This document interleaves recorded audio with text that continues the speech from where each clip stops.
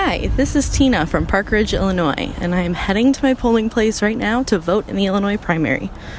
This podcast was recorded at 1:42 p.m. on Thursday, the 22nd of March. Things may have changed by the time you hear this, so you can keep up with all of NPR's political coverage at npr.org, using the NPR One app, or at your local public radio station, like WBEZ in Chicago. Okay, here's the show. Hey there, it's the NPR Politics Podcast here with our weekly roundup of political news. Cambridge Analytica is at the center of a growing controversy over how it obtained the private data of millions of Facebook users and how it may have used that data in its work for the Trump campaign in 2016. Congress unveiled a $1.3 trillion spending bill less than 2 days before government funding runs out. It's more than 2,000 pages long. And John Dowd, who had been leading President Trump's outside legal team, has resigned. I'm Tamara Keith. I cover the White House for NPR. I'm Scott Detrow. I cover Congress. I'm Tim Mack, political reporter. And I'm Domenico Montanaro, political editor. And Tim, this is your first time on the podcast. How does it feel? I'm so excited to be here. Welcome. Yeah. This is actually... No, we really are excited that you're here.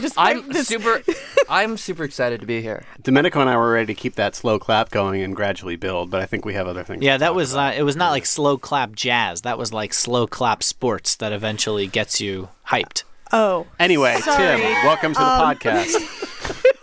I'm not sure I was ready for the He's like, kind of podcast that I was going to walk into. Like, I'm good. I'm just going to go. I'll see you guys. Yeah. See you guys later. So, Tim, we have brought you here today because both you and Scott are pretty deeply immersed in the Cambridge Analytica story. This is something that has been dominating the news all week. A lot of people, I think, are probably still confused by it. I will confess that I'm one of those people. So let's just start from the beginning. What is Cambridge Analytica? So they're a political consulting firm. They worked with the Trump campaign in 2016, and they do a practice called micro-targeting. And what that does is it takes data from thousands, tens of thousands, millions of users, and they try to tailor political messages. Say you're against abortion rights, but you're a Democrat. The Trump campaign would want to know that and would want to tailor a message to get you to maybe vote for the Trump campaign or to turn out for them on Election Day. So that's what Cambridge Analytica did, and that's not particularly controversial. That's just their kind of standard business. Yeah, that's right. A lot. And before we talk specifically about Cambridge Analytica, we should say, because I think this has gotten mixed up in the coverage, a lot of your data is out there and for sale, and political campaigns are buying it all the time, as are private companies. And what they're doing is putting together models so they can figure out what kind of voters are likely to vote for them and how to get in touch with those voters. Barack Obama did a lot of this. Hillary Clinton did a lot of this. Every single campaign is doing this on some level. What does that mean? It's your Facebook information. It's your social media information. It's your web browsing history. It's your purchase information. It's your credit card information. It's how much and how often you vote. And I guess the idea there is, rather than just sort of spamming the whole world with ads, they could target those ads or target those messages to people who are more likely to be receptive to those messages. Right. This is about efficiency. This is about, hey, if I want to tease out a particular message that's going to be really effective with a small group of voters and get them to vote for me, I need to identify them using data. So at this point, it all sounds innocuous enough or, well, alarming, but no different than anything else. Commonly used. Yeah. However, there are some things about this story that are different. Yeah, and Cambridge Analytica was different from the beginning, and that's the way that they pitched themselves. They got some attention in the early parts of the 2016 race, including some stories that I did at the time when I was covering tech, because their CEO, Alexander Nix, a man we heard from a lot this week, though he wishes we hadn't, he was promising to do something different and bold and unique.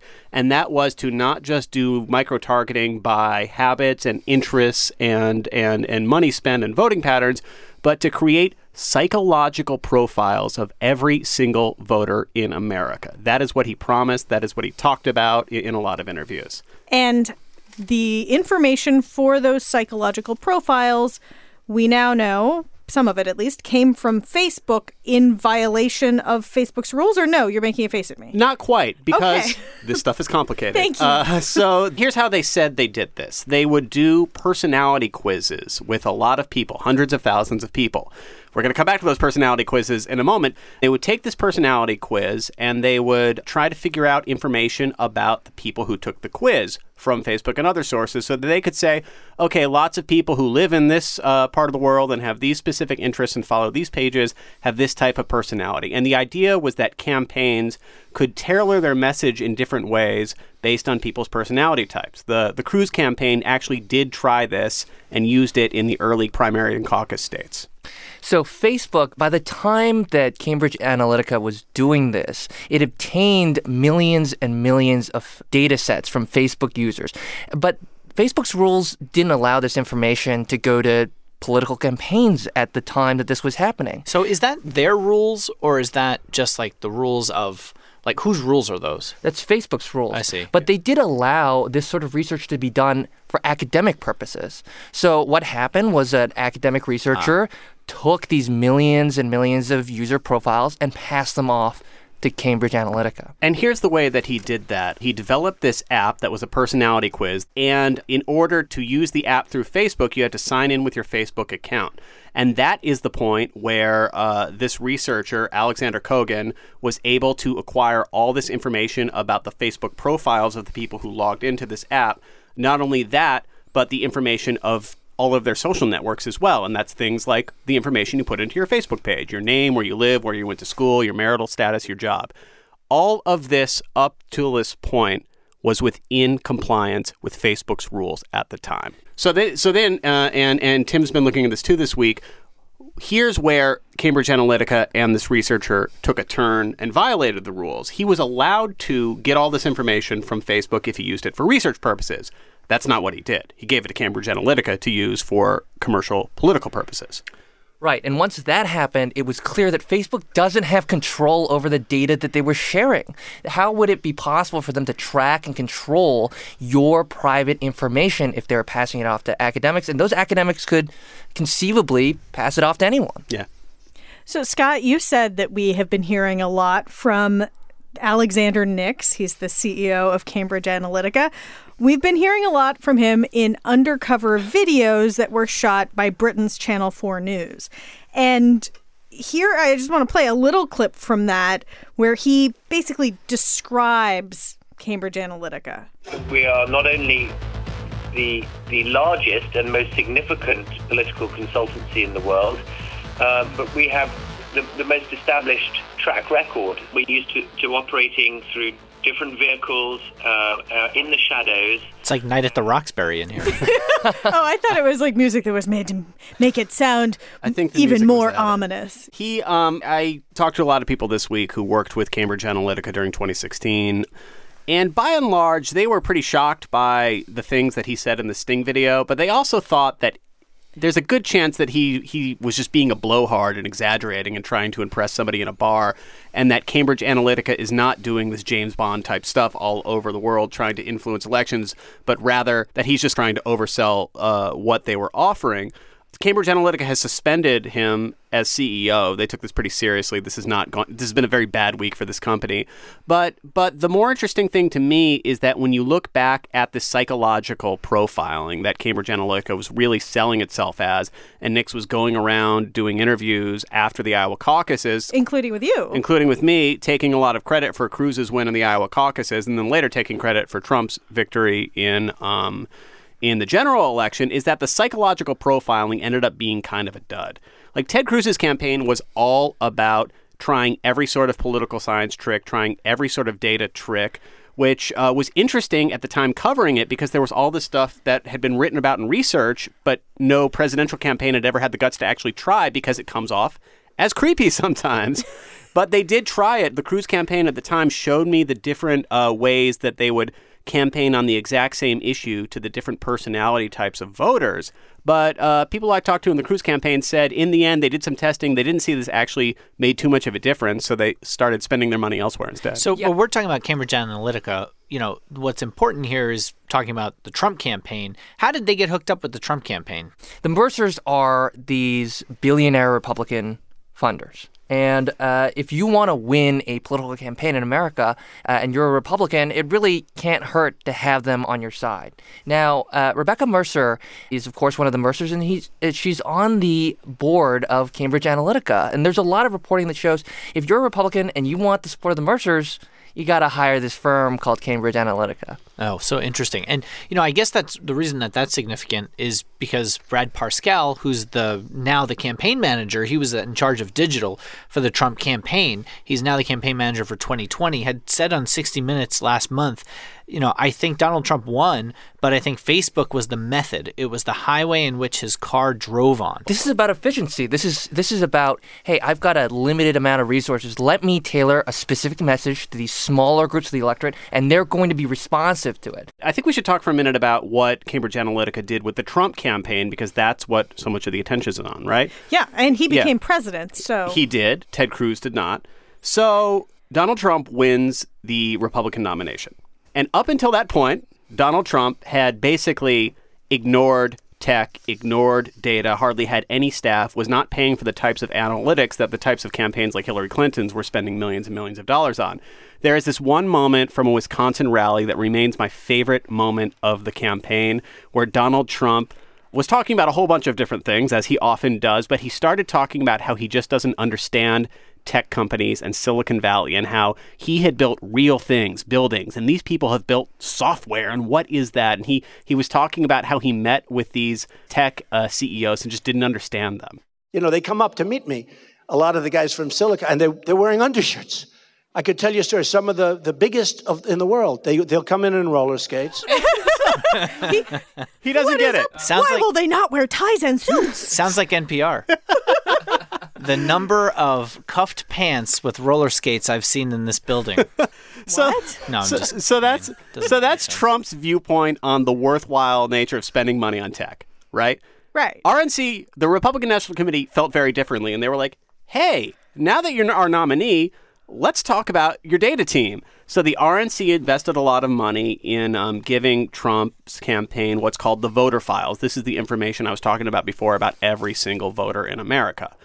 So they worked with Brad Parscale in his San Antonio office and a couple people from Cambridge Analytica. The team ended up growing to about a dozen people, worked with the RNC staffers, with the Trump tech team out of Texas.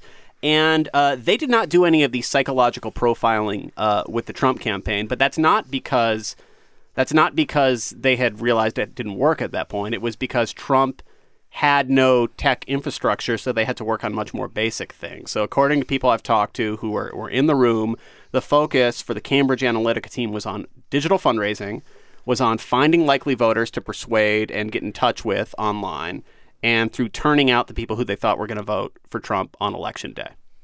And that's a lot of the micro-targeting stuff Tim was talking about, where you're able to tailor specific messages to specific people and put it in their Facebook feeds. So did this actually help Trump win? Is Cambridge Analytica the reason that Donald Trump is president of the United States? Or was it like, the million other things, like the free media and Hillary Clinton's emails all over the internet all of October?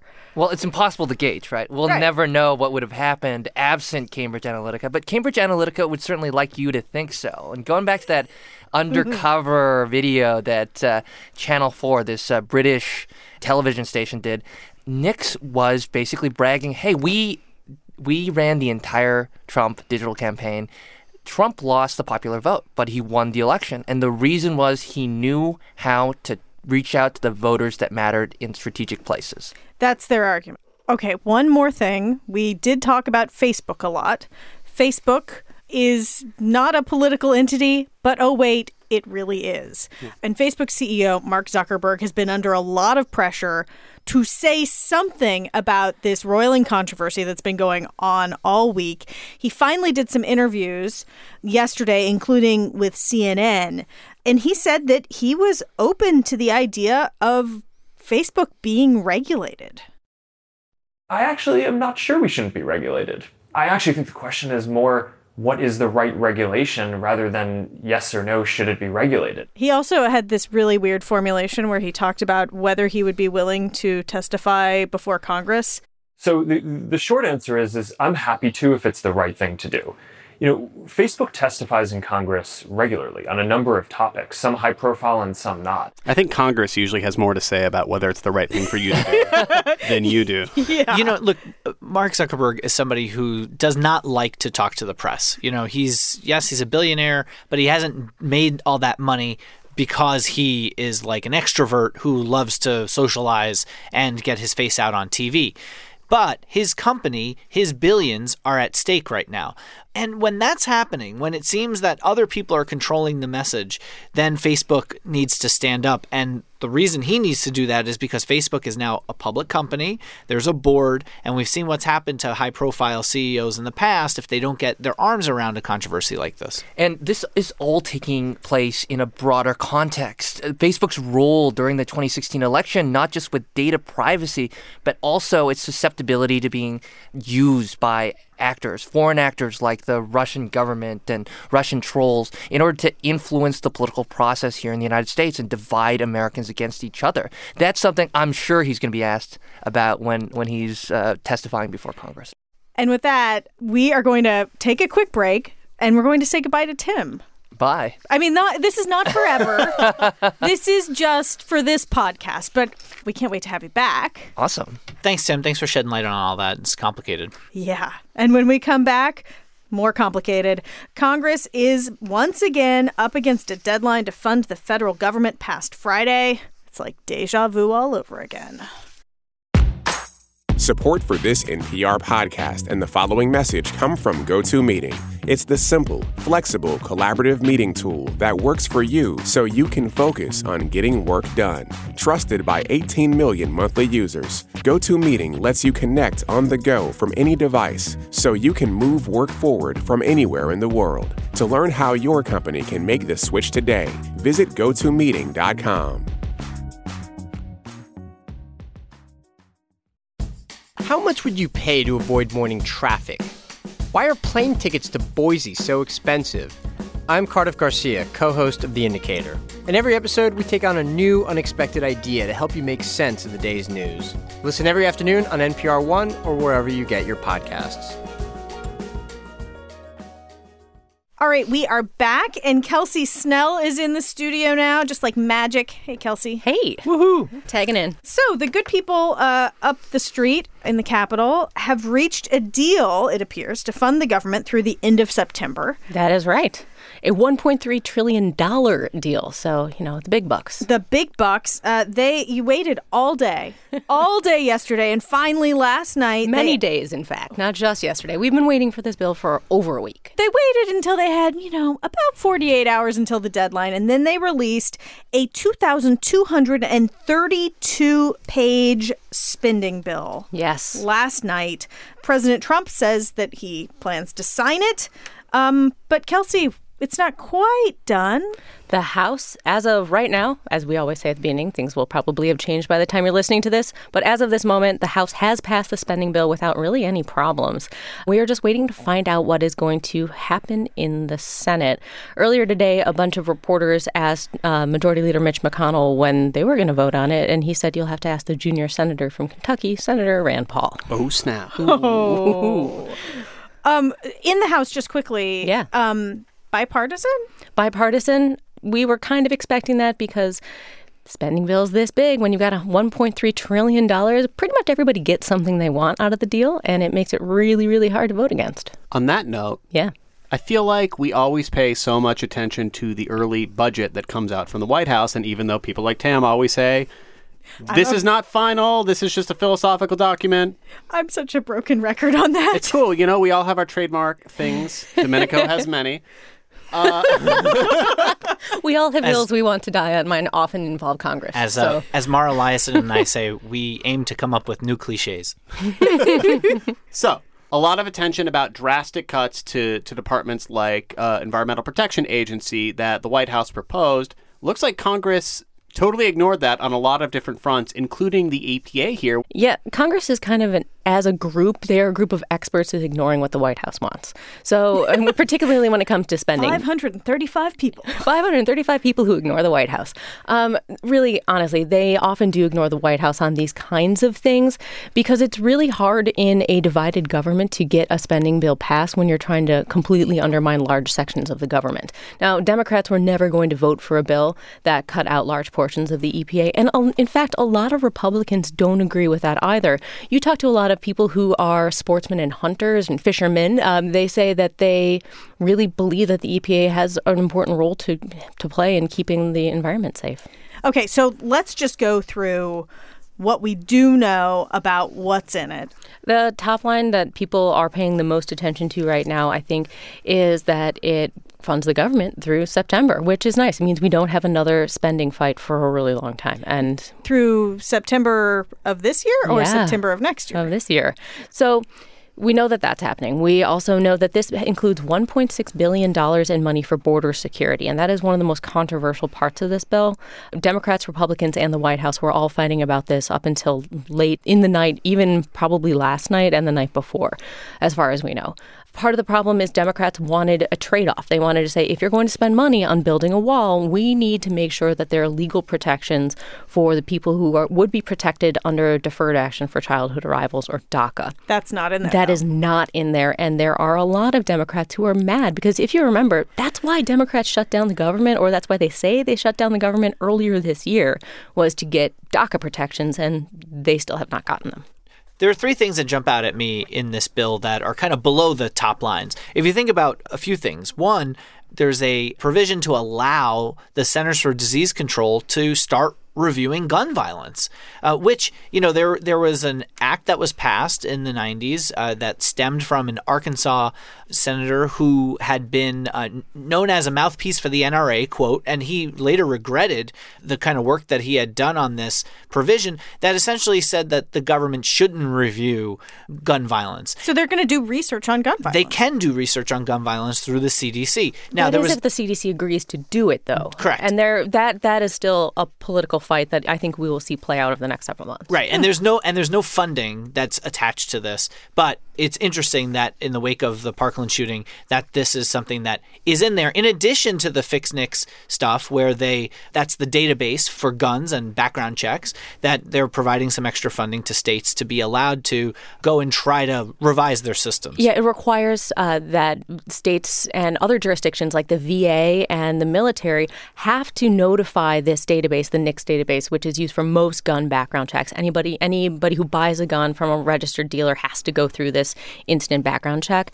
There will be better communication between them. And so if you commit a crime, it is far more likely under FixNix that crime would be inside of the database. And if people don't comply with it, they would be punished. Now, this doesn't expand background checks. It does not. But it is something that came following the Parkland shooting and is something that the Parkland families wanted. Proponents argue that it would make the background check system better without expanding it. This other item is of note to anyone who works in the service industry in a restaurant, or anyone who cares about how waiters and waitresses are treated, or if you are one, frankly, because how your tips are used, that's how you make money. As a former waiter, you made money based on your tips. You're not paid minimum wage. And there was a rule that the Trump administration had designed to allow some of these restaurants to be able to pocket some of this money, or at least that's the fear, as long as they paid minimum wage to the waiters and waitresses. Now, what this bill does in the omnibus, it blocks that. It says that these restaurants can't do that. I mean, most people in Congress did not agree with that rulemaking decision. So this seemed like kind of one of those no-brainer opportunities for them to get a bipartisan thing in there. Thing, though, is we will still be tearing through this for some time to come. And in the immediate, we are really wondering whether or not the Senate's going to be able to pass this in time for the deadline. We don't have that much time left. And as Majority Leader McConnell said, it's kind of up to people like Rand Paul and possibly Senator John Kennedy from Louisiana, who was coming out of a press conference earlier today and was asked how he felt about the bill. We can hear what he had to say. It sucks. You're not going to vote for it. I'm going to vote against it twice if they will let me. Well, are you going to vote against letting it get a vote before the deadline of the shutdown? I don't know yet. I don't even know what's in the thing. Okay? This is an embarrassment. I said it yesterday, and I meant it. This is a Great Dane-sized whiz down the leg of every taxpayer in this country. Whoa.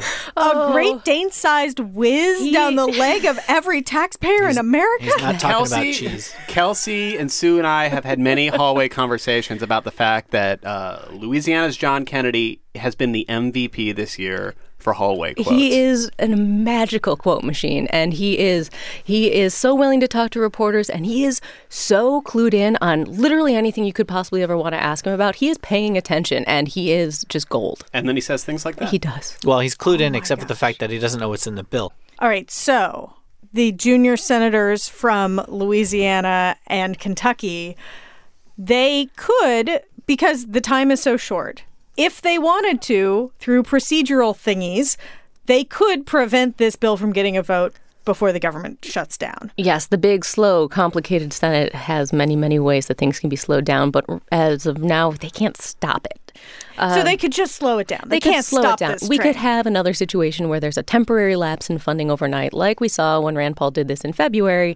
But you know what? He's not actually threatening that right now. He's out on Twitter complaining about the length of the bill, showing how tall the bill is and how long it took him to print it. But he's not actually saying he's going to stand in the way.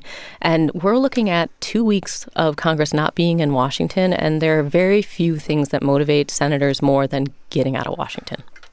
Okay, one other thing motivating members of Congress to get out of Washington is that they have a funeral to get to. They do.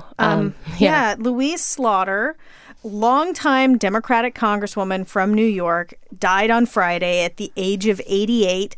She was the ranking member on the Rules Committee. Rules Committee, not super sexy, not well known outside of Washington. But very important. Incredibly important. And the committee most likely in the House to pull an all-nighter. Yeah, absolutely. They have pulled more all-nighters than I think any other group of people in Washington. She was known as one of those people that everybody really loved. And there's a book sitting in the speaker's lobby right off of the floor of the House where people can leave notes. And I've heard reports that nearly every single member of Congress has made the time to go write in that remembrance book for Louise Slaughter. And the amount of people that they're expecting at this funeral is really, really surprising. So in New York, this funeral will be tomorrow or Friday in New York, and the local paper had to put together a whole listing of ways that people could pay their respects. So they had 4 hours on Thursday to pay their respects, and they're setting up over 3,000 seats for her funeral, including 2 overflow rooms. The thing that struck me as someone who's still relatively new to Congress and has been covering it in a very hyper-partisan time is how sincere and heartfelt the reaction from members from both parties was. Like Paul Ryan's statement was like, you can tell when lawmakers kind of mail in their statement about somebody passing away, a notable figure, but his seemed like incredibly sincere, and that even though he disagreed with her a lot, he really respected and liked her, and you could see that all over the building. The thing that struck me about her, she was punchy, she was tough. So sharp. And she just, when she got her teeth into an issue, she didn't let it go. And, she also had one of the great accents because she was born in Kentucky and represented upstate New York. Man, that makes for some mix. We're going to take one more quick break, and when we come back, President Trump's lawyer, John Dowd, is out, and there is a lot of other White House news, too. Support for this NPR podcast and the following message come from ZipRecruiter. Are you hiring? Every business needs great people and a better way to find them. Something better than posting your job online and waiting for the right people to see it. ZipRecruiter can help. Their technology identifies people with the right experience and invites them to apply to your job. Try it for free at ZipRecruiter.com/weekly. ZipRecruiter, the smartest way to hire.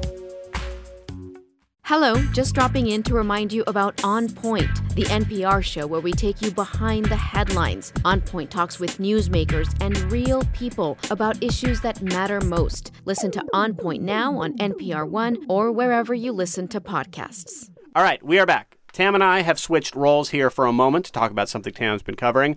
On Monday, we had a podcast all about the latest in not only the Mueller probe, but also what is going on with President Trump's legal team and legal strategy. Whole episode on Monday for you to check out. But Tam, since Monday, as often happens during the week, a lot has happened. And today, just a few hours ago, we learned that President Trump's lawyer, John Dowd, is leaving his legal team. What had Dowd's role been? Yeah, so Dowd is actually the lead, or was, the lead lawyer on Trump's outside legal team handling Robert Mueller's special counsel investigation of Russia and all things else that he is investigating. I called Dowd up, and he answered, and I was like, hey, are you resigning? He's like, yes. I said, why? He said, I'm not going to tell you, but I will tell you this. I love the president and wish him well. How many lawyers does that leave working on this issue for Trump? Because there are a lot of lawyers, and I can't always keep them straight. Yeah, so the thing about Dowd is he came on board in June during a previous shakeup of President Trump's outside legal team. So now, this week, Dowd goes, but there's a new lawyer, Joe DeGeneva. He is a former federal prosecutor, but the real reason it seems quite clear that he has joined President Trump's legal team is because he is willing to say things on television, has been saying things on Fox News that are deeply critical of the investigation of some parts of the FBI and the Justice Department. This was him in January on Fox News. There was a brazen plot to illegally exonerate Hillary Clinton, and if she didn't win the election, to then frame Donald Trump with a falsely created crime. So there has been a clear shift, which again we talked all about on Monday, of President Trump and his legal team getting more aggressive in criticizing Robert Mueller head on. You saw Trump tweet about Mueller. Dowd actually had that statement over the weekend that at first he said was speaking for the president, then he said was speaking for him, that was saying end the investigation. Is Dowd out? Can we group that into this shift in tone, or do we not know for sure at this point? Well, Dowd is an interesting case because he actually sort of goes way back, knew Robert Mueller. At the same time that he was saying he thought the investigation should end, he was also describing discussions with Mueller's team as productive and constructive. And so I think it's not entirely clear which of President Trump's lawyers were trying to hold him back from tweeting and which ones were encouraging it. But it's clear to say that a trade of DeGeneva for Dowd is definitely moving more in the direction of just criticizing the investigation head on. So on the topic of legal issues the president finds himself in, if not quite directly tied to the Russia investigation, a couple other updates to talk about. First of all, Stormy Daniels will be speaking on television about her alleged affair with President Trump this weekend. We've talked a lot about the non-disclosure agreement that she signed for $130,000 in late 2016 during the presidential campaign. Nevertheless, she will be speaking to 60 Minutes about it. They posted a very cryptic preview of this interview in which she literally said nothing. But Tam, another name came up in the news this week, Karen McDougal. Who is she? What is going on there? So she is a former Playboy playmate who met President Trump around the same time, that 2006 time period that President Trump allegedly had the affair with Stormy Daniels. And McDougal says that she had a relationship with President Trump.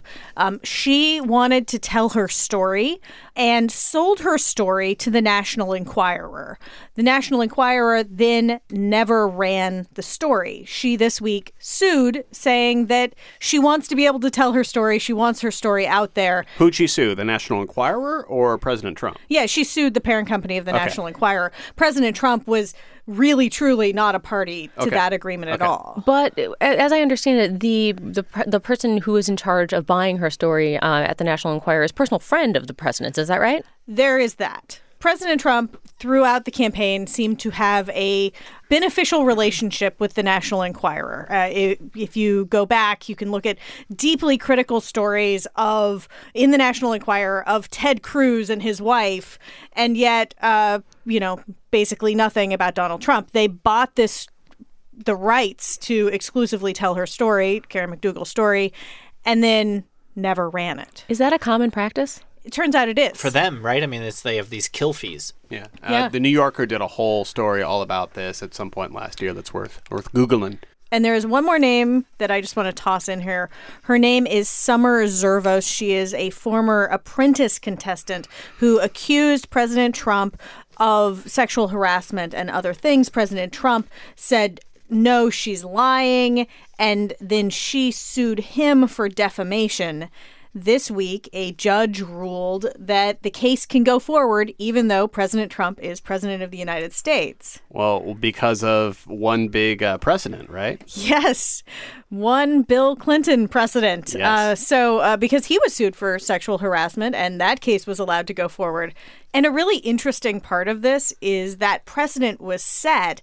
The lawyer who was going up against Bill Clinton is Kellyanne Conway, counselor to President Trump, her husband. He is the lawyer who made that precedent possible. I had a question about Dowd. So when you talked about him leaving, it seems like it's just been so herky-jerky because he'll say something, maybe the president goes against it. There's been a lot of discussion and reporting about the fact that when the president wants to do something, he just does it, right? He goes on Twitter, and it's like the worst thing possible from a legal standpoint. Like a lawyer wants to control a situation. That's why they get paid a lot of money. They want to control what their client says to best protect them, and they like these long-term strategies to be able to know that they are controlling that environment. Was that the sense that you were getting that from people even behind the scenes that, it's just been kind of difficult to have President Trump as a client? President Trump is not an easy person to have as a client. That is, he's also, if you're a communications director, he's not an easy person to try to develop communication strategy for. Sometimes, obviously, he does listen to the advice of his lawyers. And for a long time, his lawyers had been saying, this will all be over soon. There is nothing to worry about. Everything will be great.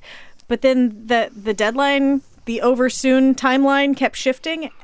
And now the president seems to just be, Trump is doing Trump right now. And that is a perfect segue to the last thing I wanted to ask you about. Do not congratulate.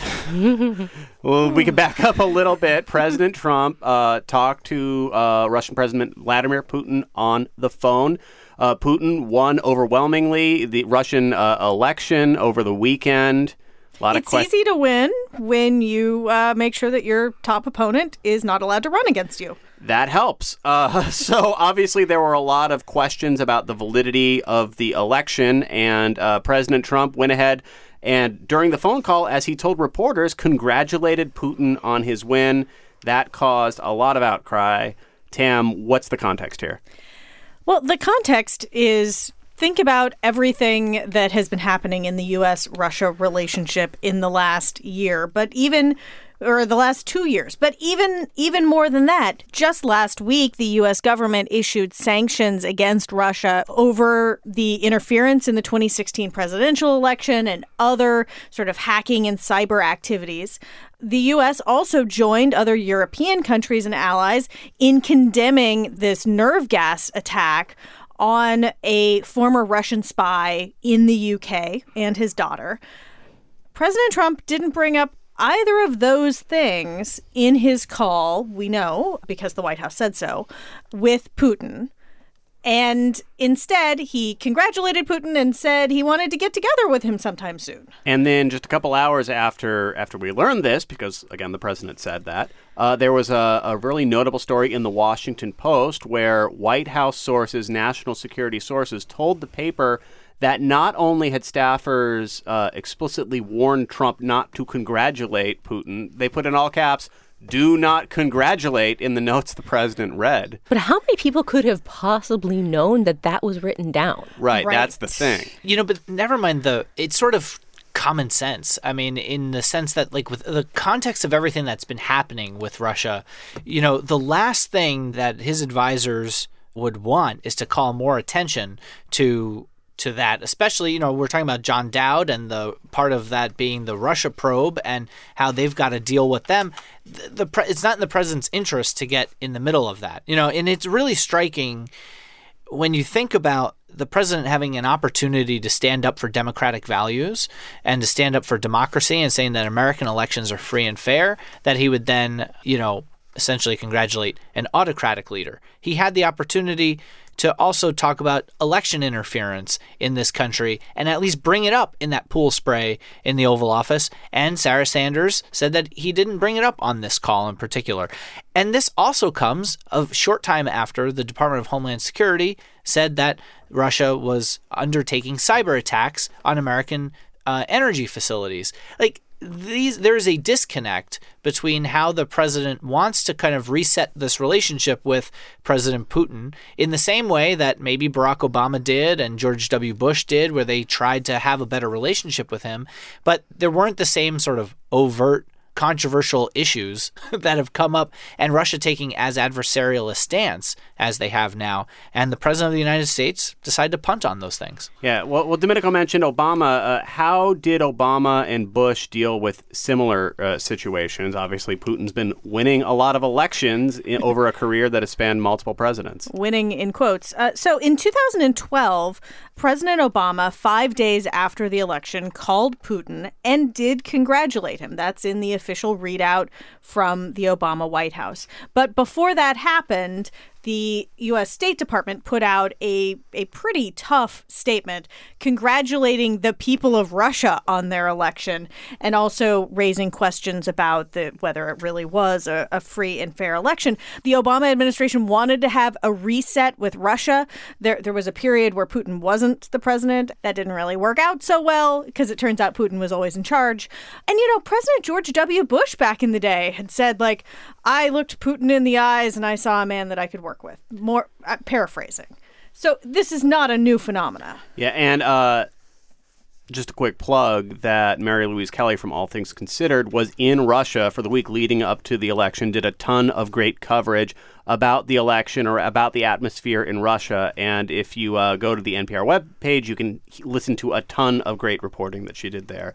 All right, we're going to take one more quick break, and when we come back, we will do Can't Let It Go. Jen Palmieri was Hillary Clinton's communications director during her 2016 campaign. And about a month after Hillary lost that race, Palmieri got a chance to confront Kellyanne Conway. I would rather lose than win the way you guys did. No, you wouldn't. Yes. No, you wouldn't. Yes. That's very clear today. No, you wouldn't, respectfully. Afterwards, I thought, oh, God. You think that excuse me, she said white supremacy. Well, I'm sorry. And then the next morning I woke up, I was like, I don't care. Hey, y'all, I'm Sam Sanders. I host a show for NPR called It's Been a Minute. Check out our recent episode with Jen Palmieri. We talk about what went right and wrong for Hillary in 2016. It's Been a Minute from NPR. Find it wherever you get your podcast.